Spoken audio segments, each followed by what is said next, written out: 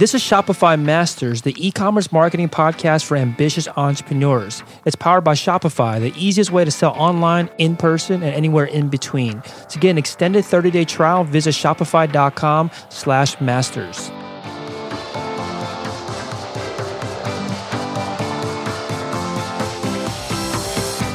Hey entrepreneurs, my name is Felix and I'm the host of the Shopify Masters podcast.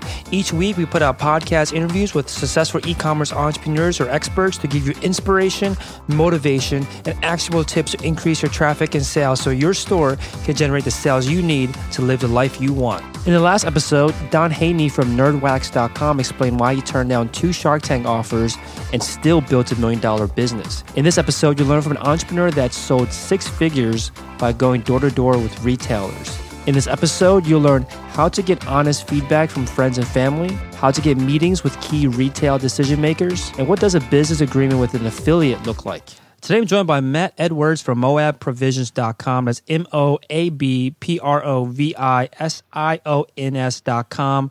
Moab Provisions started off selling beef jerky with the minimal ingredients and extremely high standards to help you perform at your best, and now has expanded the catalog to seasonings and apparel, and was started in 2015 and based out of St. Louis, Missouri. Welcome, Matt. Hey, how's everybody doing? Hey, great to have you on. So, so let's start off by, talking about your store. So, obviously, like I said, you start off by selling beef jerky. Tell us a little bit more about the store and how you got started. So that was kind of a long, drawn-out process on my journey down the e-commerce road. So I kind of, got the idea, wanted to do beef jerky, started actually making beef jerky in my previous career, which put me on the road traveling all the time. So basically, I lived on airplanes and in rental cars. And, you get out there enough, there's really no healthy snacks in convenience stores or something that was easily accessible. So at that point, I was like, hey, I'm going to start doing my own thing. So I started doing trail mix and jerky. And I was like, kind of hit me one day. I was like, I should turn this jerky thing into a business. And so the idea was, all right, let's get this done and basically build out an e-commerce platform and start to sell it online. Things didn't exactly work out that way, but that was the plan. Basically, my e-commerce, life started out on GoDaddy, believe it or not, which was extremely not fun. It was very rudimentary, I guess is the right word. It was not pleasant because I built that site myself with zero experience. And then so that kind of led into me finally finding Shopify, and that changed my world. Their platform was, I didn't know the right word for it, much more user-friendly. Mm-hmm. And basically, the first 4 or 5 months I was open on e-commerce, I had virtually no sales. I mean, I probably chalked that up to the website was terrible. And then once I moved to the Shopify platform, got the website redone, e-commerce started to take off. Cool. So let's break this down a little bit. So you were traveling on the road. That's when you had the idea of, or you had this desire to have healthier snacks, and you don't want to be buying chips and chocolate and candy bars like that. You wanted something healthier, so you started making beef jerky for yourself. So was this what kind of line of business were you in at the time? Was it beef jerky related, or like what? Not even close. I was in it was basically corporate beverage sales. So I dealt with actually convenience store chains, and so I would go pitch, somebody out in California, a chain of convenience stores. Maybe they have 20, 30, 50, 100 stores, whatever it may be. I would go in and pitch, our beverages to them, which we did food service beverages. So like, if you go in, you get a cup of coffee or you get a glass of iced tea or something like that. That's what we manufactured. And so that's what I did prior to starting Moab. Very cool. So you had this idea to create beef jerky for yourself. What made you decide to take I guess not that huge of a leap, but what made you decide to consider selling this stuff that you're creating for yourself? After a while, it finally just kind of dawns on you. It's like, you know what?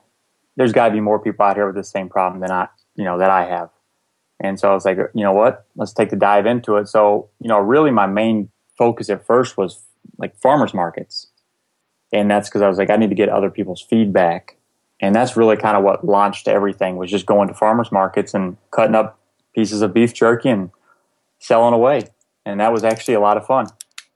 Yeah, I like this approach where you decide to sell in person to get feedback, because a lot of times when people start businesses online, they think about how can I get feedback online? How can I get launch surveys, or how can I collect data to understand, to kind of validate this business? But you went I guess a more rudimentary route, but also potentially faster route by just going and selling your products in front of people and marketplaces. So tell us about that experience. How did you why did you decide to go offline first to sell your products, and what was that experience like? So the reason I went offline first is frankly because I didn't know anything about online at the time, right? There's one thing I know how to do, and that's talk face-to-face, meet and greet, sell in person, right? I'm great in person. Online, I didn't have a clue what I was doing. And so I was like, okay, how can I do this and get this in people's hands quickly to a diverse group of people? Well, farmers markets. You have a variety of taste profiles, of opinions and age ranges. So I was like, okay, this will work. This is what I'll do. So reached out to a few farmers markets, got myself a table, and off I went. And what did you hear, or maybe before I get there, what questions were you asking? How are you soliciting feedback from customers? Because this is a product that they're buying, and are they trying on the spot? Like, how do you find out? What I did was went out there, and of course I had it all bagged up for sale, but I also cut up samples. And so I had a nice cutting board full of jerky samples. And so they could come up and actually try the jerky. Whether they bought some or not was irrelevant. So usually when they, if they tried it, if they stayed there, I always ask, did you like it? Did you not like it? What'd you think? And I always ask for feedback. Good, bad, or indifferent, you need to know what somebody thinks. Because if you're getting 8 yeses and 2 nos, you got a winner. But if you're getting, 6 nos and 4 yeses, you may not have a winner on your hand. And so by doing that, it really allowed me to gauge feedback from a diverse group of people that you can't get, frankly, out of nowhere online right off the bat. Pretty much in one morning and in 6 hours, I had 100 different people tell me what they thought. Mm-hmm. And I think this is a common, I'm not sure if you could say it's an issue, but whenever anyone goes out there and asks others, whether it be strangers or friends or family, for their feedback on something that they created, people tend to not be that honest. Not in like in a malicious way, but they tend to give you more credit or tend to give more positive feedback than if it were more anonymous. Did you, I guess, feel that going in, or how were you able to get the honest feedback from people and get the good and the bad feedback from them? So yeah, I agree with you on that 100%. And I always try to say, hey, give me your honest opinion. Whether you hurt my feelings or not, they're not going to be hurt, because not everyone's going to like my product, and I understand that. And the only way you can help me is by being honest. Without being honest, you're not helping me. It's not. You're doing yourself a disfavor for not being honest, and you're not helping me at all. And so it was kind of one of those deals. It was just asking to be honest. Hey, you know what? I know my product isn't for everyone, and everybody's product isn't for everyone. And it's just easier to understand that, and then it's a lot less emotional. So you try to take the emotion out of it. So you basically clear the air and make it okay for them to give, maybe critical feedback or negative feedback, because all of that's obviously very important when you're just starting off your business. So what did you hear exactly that made you decide that, let me continue to pursue this, let me continue to move forward with this idea? Basically, a lot of this stuff's fantastic. Where can I buy it? That's pretty much it. So yeah, I was going to say, so what was next then? So after you found out that, okay, people were interested in this, when you were selling that to them face-to-face, what was the next stage after that? So it kind of took a two-pronged approach. It was obviously I knew I needed an e-commerce site. I needed to get that thing up and running. And then I just went and pounded the streets, knocked on doors, grocery stores, convenience stores. Anybody who was open to selling beef jerky, I went and said hello. And I still do that today. Awesome. And that's just how, I was like, okay, I can't rely on one or the other, because at this point in time, I was no longer employed by my employer. So it was time to go all in. And so I went all in. Mm-hmm. Yeah, definitely want to talk about your experience going door to door and talking to people in person. Before we get there, Beef jerky is not a new product. There's big businesses out there already that sell beef jerky. Did you feel intimidated, when you were going to these convenience stores and you already saw that, beef jerky is a well-known product already, there are well-known brands already? Did you ever feel like, how can I kind of make my place in this market? Yeah, I mean, it's definitely a challenge when you're going to retail. Retail is not the easiest thing in the world. And in the beef jerky world, one brand really owns the market. I mean, and when I say own it, they own it. It's not, there's not two major players. There's one major player. And they pretty much try to keep everyone else out. And that was the challenging part, because I'd walk in, I'd give samples and say, hey, what do you think? And if it was a smaller store, if it was a 1 or 2 store individual, usually you can get in there, you just hand them the samples and say, hey, here's my jerky. What do you think? Would you like to carry it? Yeah, we'll give it a shot. And say, okay, here, and I'd sell it to them right there on the spot. But some of the bigger, customers, I'd have to go in and pitch, and then they'd say, well, then you start getting the 20 questions and going into that, and all the details they ask. And of course, you got shelf space. They only have so much room in the store. So you really have to carve out a spot in that store for your products. So you're saying that you, at this point, you were no longer employed, you no longer had this full-time job. Was this a voluntary decision? Like, what happened there? Like, how come you weren't, working full-time anymore while you were still pursuing this idea? It was time to part ways. Okay, so did you ever consider, okay, I'm going to leave my full-time job and go work somewhere else, or did you feel like, okay, I'm going to leave and I want to leave specifically to pursue this other idea? Well, my original plan was to, stay, keep working and actually do the farmers markets on the weekend and start to build out the e-commerce. Things just didn't work out like that. So it was, what, do I go all in, or do I go, find another career and continue to do this on the side? And I made the decision to go all in. Mm-hmm. And do you think it would be possible today? Because it sounds like when you say you went all in, it meant that you now had the time and you had the pressure too, to just get those sales immediately, start going door to door, go to all these retailers and just start pitching every single day. Is that, for someone out there that's listening that wants to get into retailers, wants to sell to retailers, whether it be food and beverage or any other product, is it possible to take this route that you took in? It sounds like you're still taking while still holding down a day job, or do you need to really, quit the day job to be able to pursue this strategy? No, not at all. They can definitely still, have their day job. It's going to be a lot of weekends because most of your decision makers are gone in the evenings. So you'll have to try to catch them on the weekend while you're in there, Saturdays or Sundays. And I would definitely say, if you're doing that, or you go the other route and try to pitch a big customer, set a meeting, around your lunchtime and go on your lunch break. Because, if a retail outlet, whether it's a grocery store or whatever it may be, if they have 10, 15 stores, there's usually one person that makes that decision for whatever your product is. Find out who that person is, get a meeting with them around your lunchtime or late in the day, and take off early and go make it happen. There's, multiple ways to do things. You just have to get creative. Makes sense. So let's talk about this. So you decided, okay, now I'm going to go into this business full time. I'm going to try to get some sales immediately, some big retail or some retail customers. So you start going to, how do you identify which retailers you wanted to go to? And what did you do once you walked into, the door? Told them my story, told them where it started. I'd let them try the product, and off we went. I mean, my first actual sales meeting was with a grocery store that's got 100 plus stores. That was my first real sales pitch. Yeah, I mean, I think you obviously have the experience and the background to it's almost like second nature for you to be able to approach these retailers, since that was what you're doing, your full-time job, and right. Selling to them. But for someone that doesn't have experience in this at all, maybe doesn't have a business or has a business but has been doing this solely online but has never considered approaching retailers offline and wants to pursue this, how do you identify not necessarily the stores, but how do you identify the key decision makers, and how do you actually get the chance to talk to them?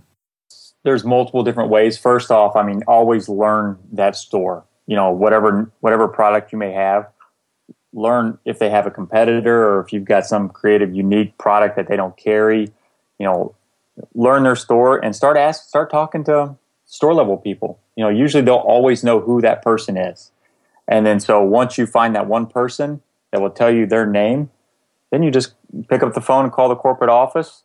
You say, hey, can I speak to so-and-so? And, most of the time they're not going to pick up the phone. So you leave a voicemail and then you say, okay, how else can I get a hold of this person? And then you can always do the send the samples route, get creative on that, send it in a unique box or send it a unique style package with a nice note and some samples to their office addressed to them.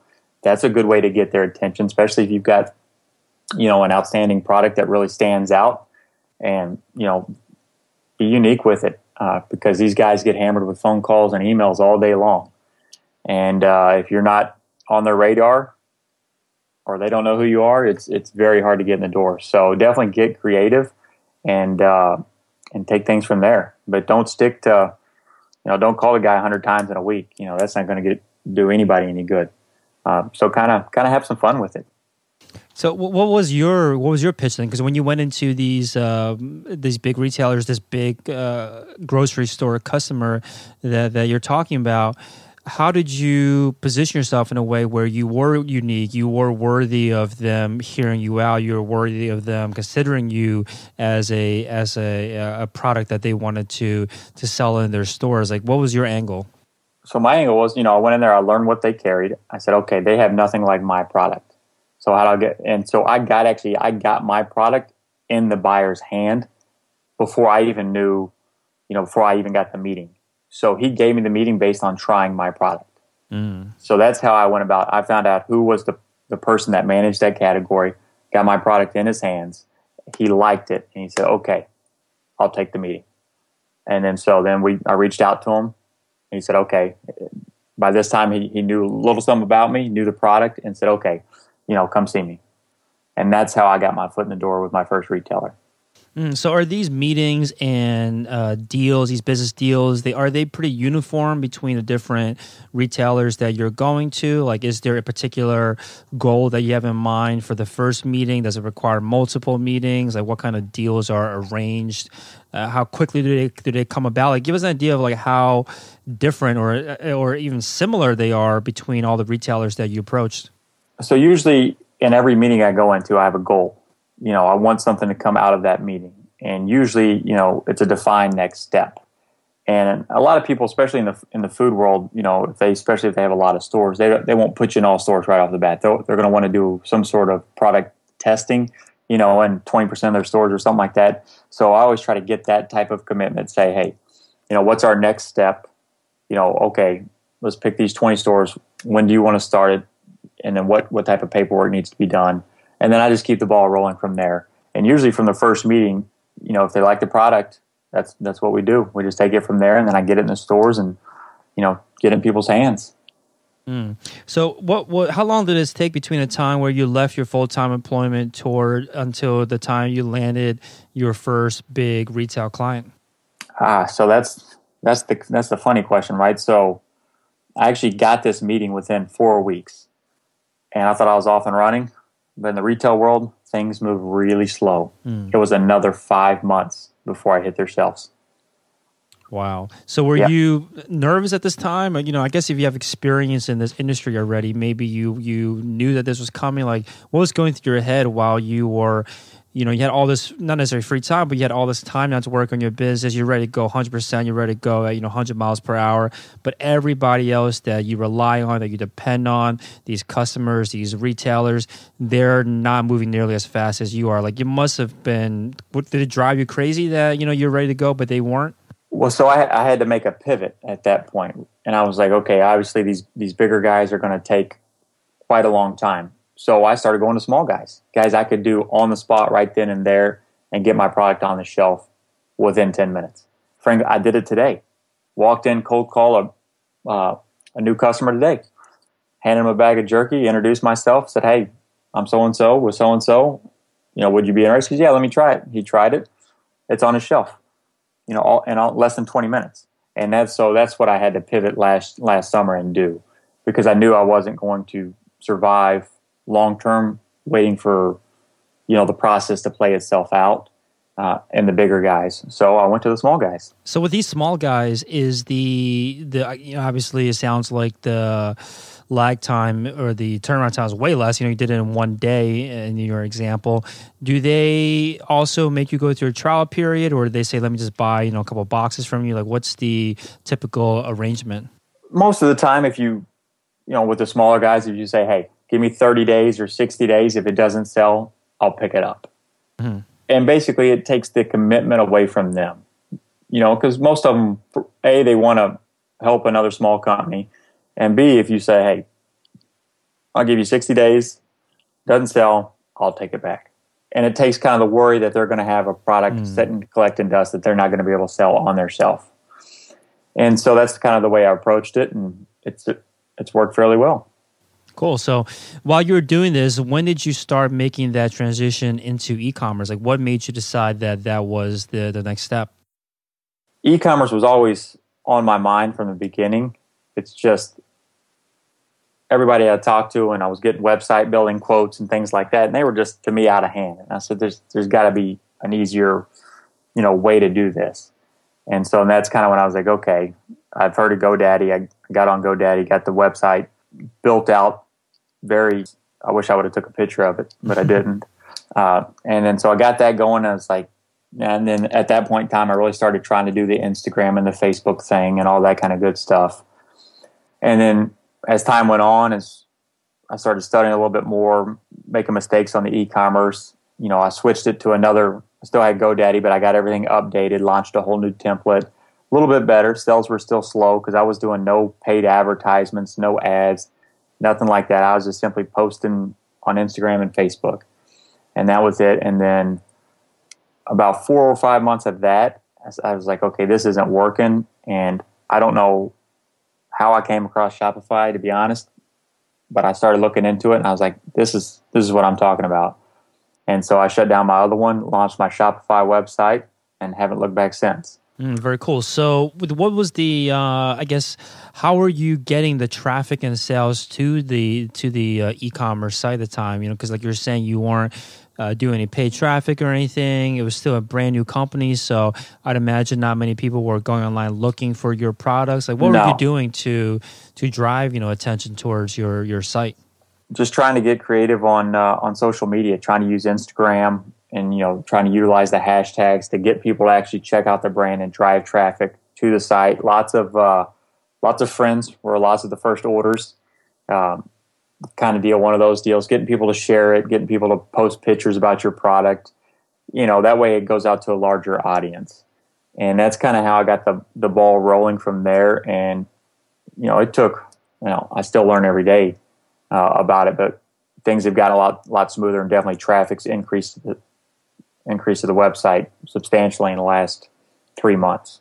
Mm-hmm. Yeah, you mentioned in the pre-interview questions that one of the keys towards your success online was working with influencers. So, were these influencers, like, who are they? Are they like athletes? Like, who are you working with to help promote your products? Well, so that's another thing. I'd worked with some influencers, didn't really drive too much traffic to the website, so I kind of switched gears and went to a whole nother category of influencers, and those came from the outdoorsman category. A lot of your hunting, your fishing, those type of influencers, because those guys eat a lot of jerky, and they love cooking. And so doing that, reaching out to a few of those guys is what really started to ramp up the traffic to my site. And it's been great ever since. And what type of influencers did you work with originally, and why didn't it work and require you to shift to a different type of influencer? Kind of more like fitness oriented influencers, and that was mainly when I just had the jerky before I had anything else, and it just really wasn't. It was driving a lot of like brand awareness, I'd say, and probably a lot of maybe in-store buys, but nothing really online.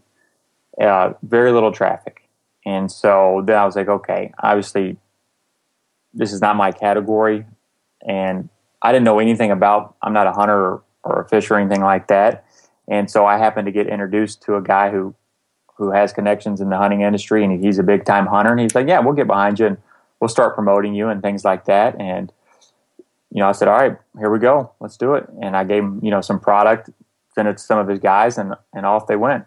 Next thing you know, I'm getting posts from, different states and people I don't even know, but they're connected to him talking about the jerky, and online sales are kicking up. Instagram all of a sudden increasing followers. I said, all right, now this is probably the right niche for jerky. So a lot of people that might have taken the same route as you and decide to work with influencers, they might have done the same thing, right? They might have thought to themselves, okay, who is my target market, or who is my target market? Following who are their influencers in the online, and start working with them, and then find out that it didn't get much traction like you had experienced, and then decide, influencer marketing is just not going to work for my brand. I'm just going to scrap this and move on to a different marketing channel. What made you not do that? What made you decide, let me try a different kind of spin on, not spin, but try a different angle on influencer marketing? What made you continue to persist in that direction? Frankly, people buy from people, not advertisements. I mean, advertisements do work, but people, buy from people. And if somebody they know is, seeing whatever social media platform it's on, if they're on there talking about it or this or that, they're like, hey, that looks good. I'll try that. And, that's the category I'm using for the jerky. The seasonings, I've started reaching out to other influencers, mainly, cooking bloggers, people who like to cook, make recipes and things like that for the seasonings, because that's going to open up a whole nother category for that. So I'm trying not to get, the company boxed into one set of influencers and rely only on them. So those guys are more the jerky, and then I've got, chefs that I'm starting to work with, for the seasonings. And as I reach their audience, that's only going to drive traffic to my site. I reached out to a food blogger not too long ago, sent her some product. She posted one quick picture. Next thing you know, I got an order from her state, and it works. Mm-hmm. So for a brand that wants that might be listening, for an entrepreneur out there, and might be listening and wants to start working with influencers, how would you suggest that they identify the type of influencers, or identify influencers to work with? Like, did you have some kind of process? Maybe it's simple or maybe it's complicated, but we'd love to hear, like, what is the process for you to identify who to work with? I just started diving in social media, started looking around, definitely searching hashtags, different criteria. There's all kinds of different ways to look. And then, I never went for, the top, whoever's got the most influence, right? I stayed away from that because those guys are getting hit left and right. So I found somebody with, a good size audience. And then at that point in time, I just sent them a message saying, hey, would you be willing to, try my products, in the cooking? Hey, cook some dishes. If you like it, would you mind posting about it? If you don't like it, no worries, no sweat. And usually the reply is, yeah, sure.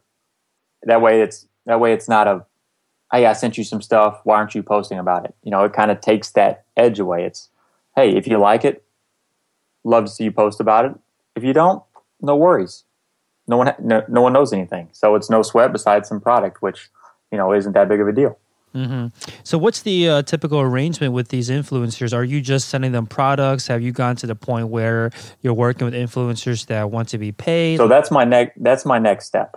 That's actually what I'm working on, trying to figure out how to implement, basically influencers to get paid. What do they call that? Affiliates, per se. That's the next step. Right now, it's just, hey, here, I'll send you a bunch of product, post a few pictures, eat and enjoy the rest.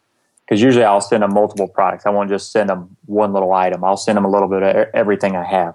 That way it's more of an experience, and they don't think I'm just trying to, oh, he just sent me this and that. No, I want to make sure they get something out of the deal too. And I want it to be worth it for them.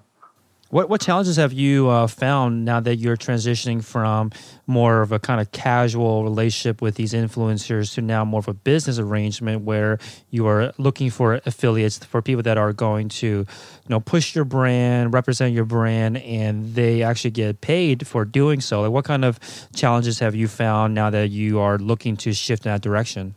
The biggest challenge is getting the proper agreements in place. Those are key. And then making sure, both parties follow through on that agreement. Because if you don't watch it, if it doesn't take off right off the bat, it may, they may just quit doing it. But yet, if you've got an agreement for X number of months or whatever it may be, you got to hold their feet to the fire. And so that's been the key challenge. It's like, do you let it go and just move on and don't even worry about it? Or do you say, hey, do this, this, and this? Because, is it worth it? Is it worth your time, effort, and struggle? And that all depends on what you had to invest up front. So what does the typical arrangement look like? What are some key, deal terms that you have to nail down to make sure that it's a solid affiliate, business deal?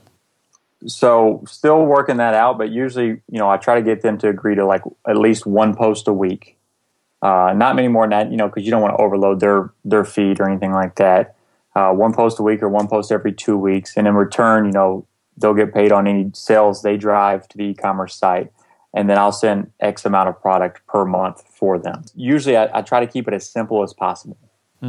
So what do you want to make sure that both parties have in this arrangement to make it successful? Because it sounds like you want to have some kind of quantifiable thing that they have to do.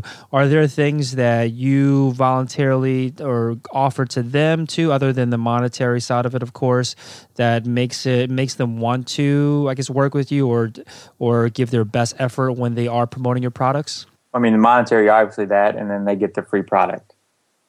So, and then, I'll try to give them a little extra too, whether if they're just focused on one product or whatnot, I'll try to include a few extra things. That way it's a win-win. I try to make it a win-win for both parties. Makes sense. So are you using any specific apps or tools to help with this affiliate program, like to make it easier to set it up and then also, of course, track the return on your investment? So not yet. So that's what I've been diving into lately. Usually I've always just kept track of it. When somebody enters a discount code, you can see that discount code, and then I put that discount code in a spreadsheet.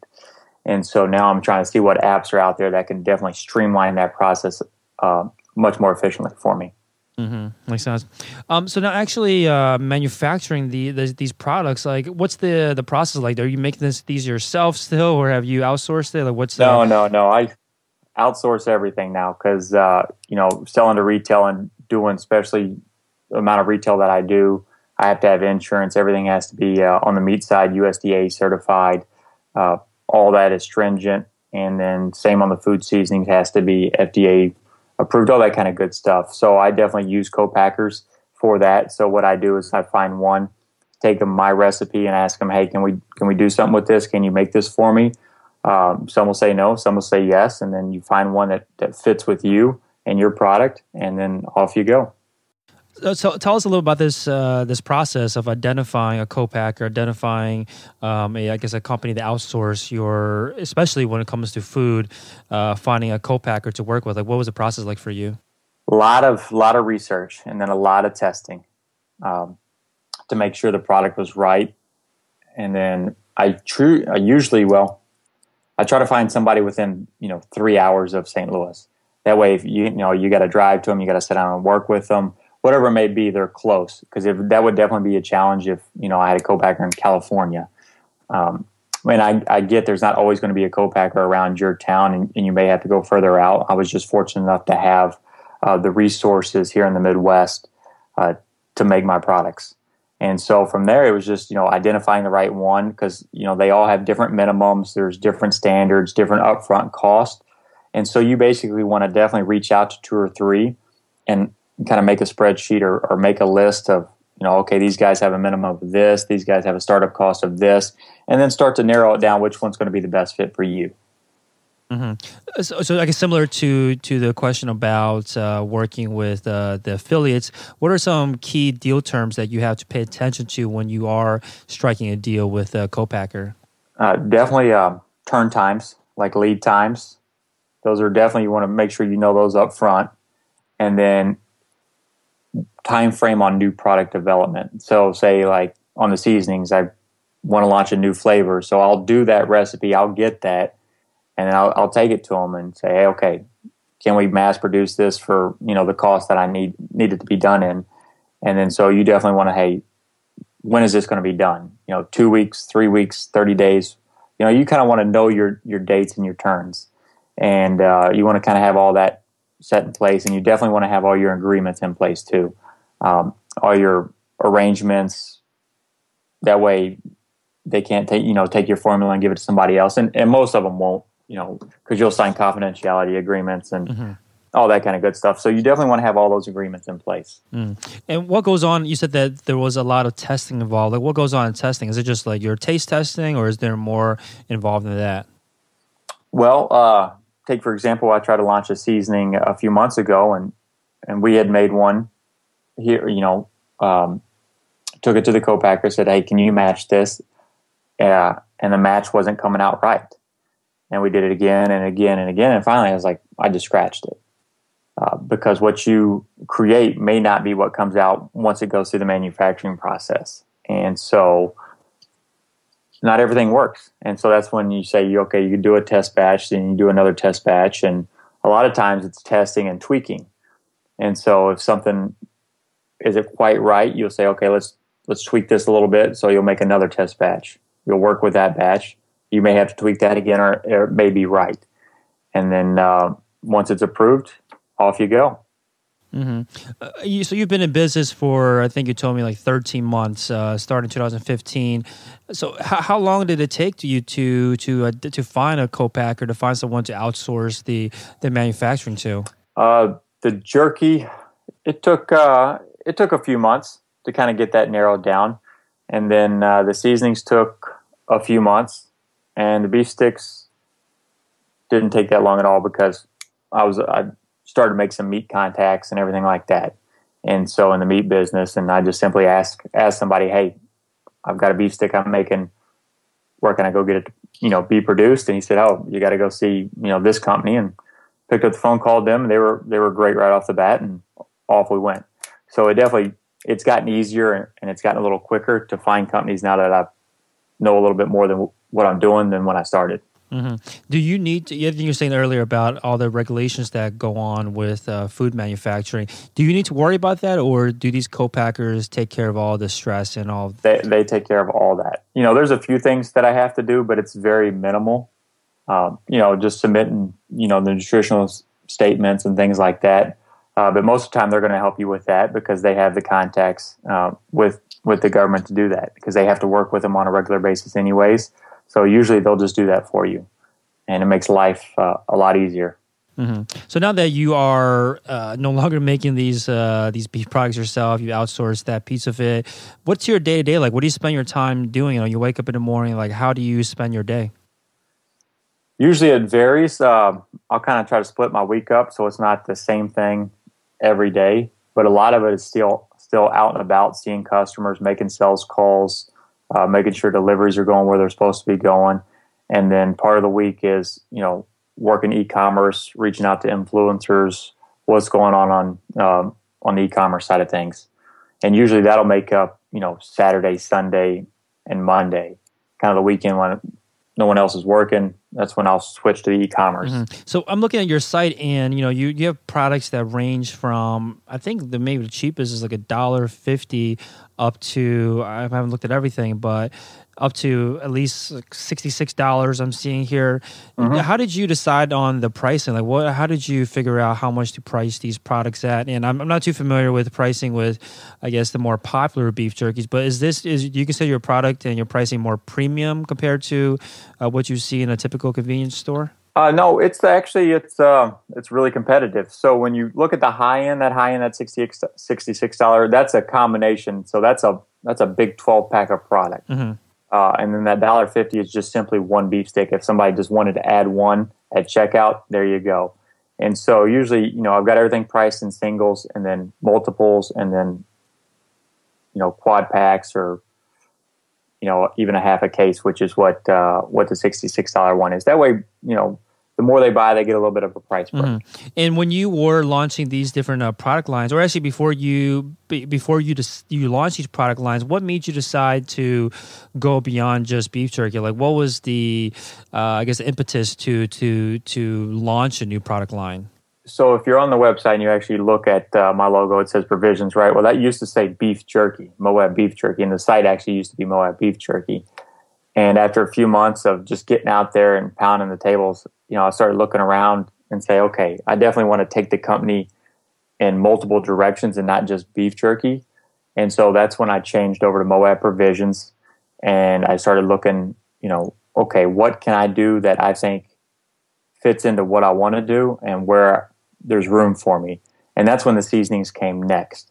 Because I started looking at the grocery store shelves, and everything on there was full of artificial ingredients, full of salt, things I just didn't buy hardly. And I said, okay, there's got to be, a market for a premium line of seasonings.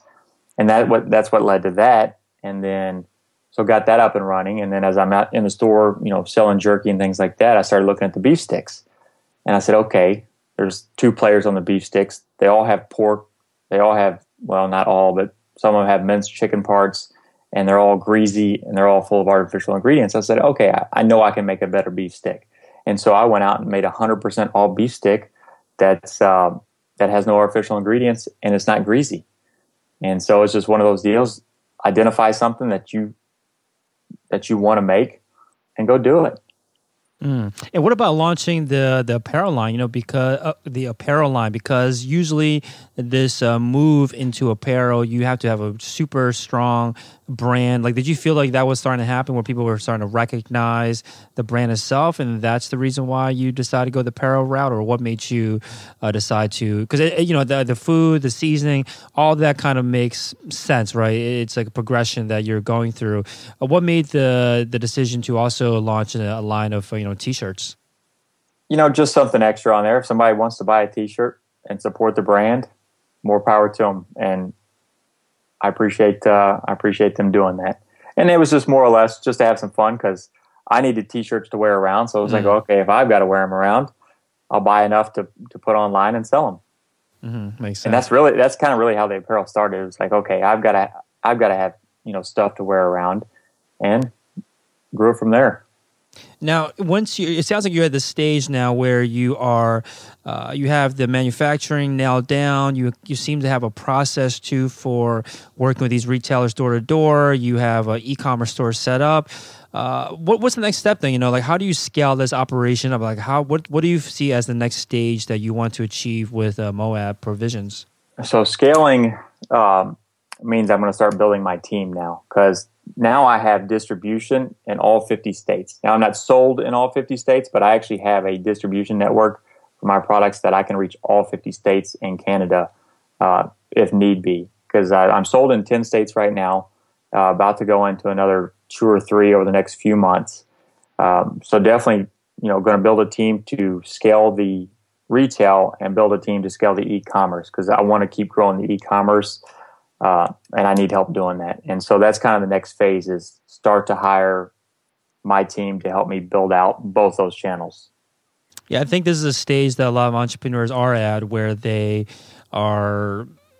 done everything they can being a solo entrepreneur, maybe outsourcing their manufacturing, maybe outsourcing their distribution as well, and logistics.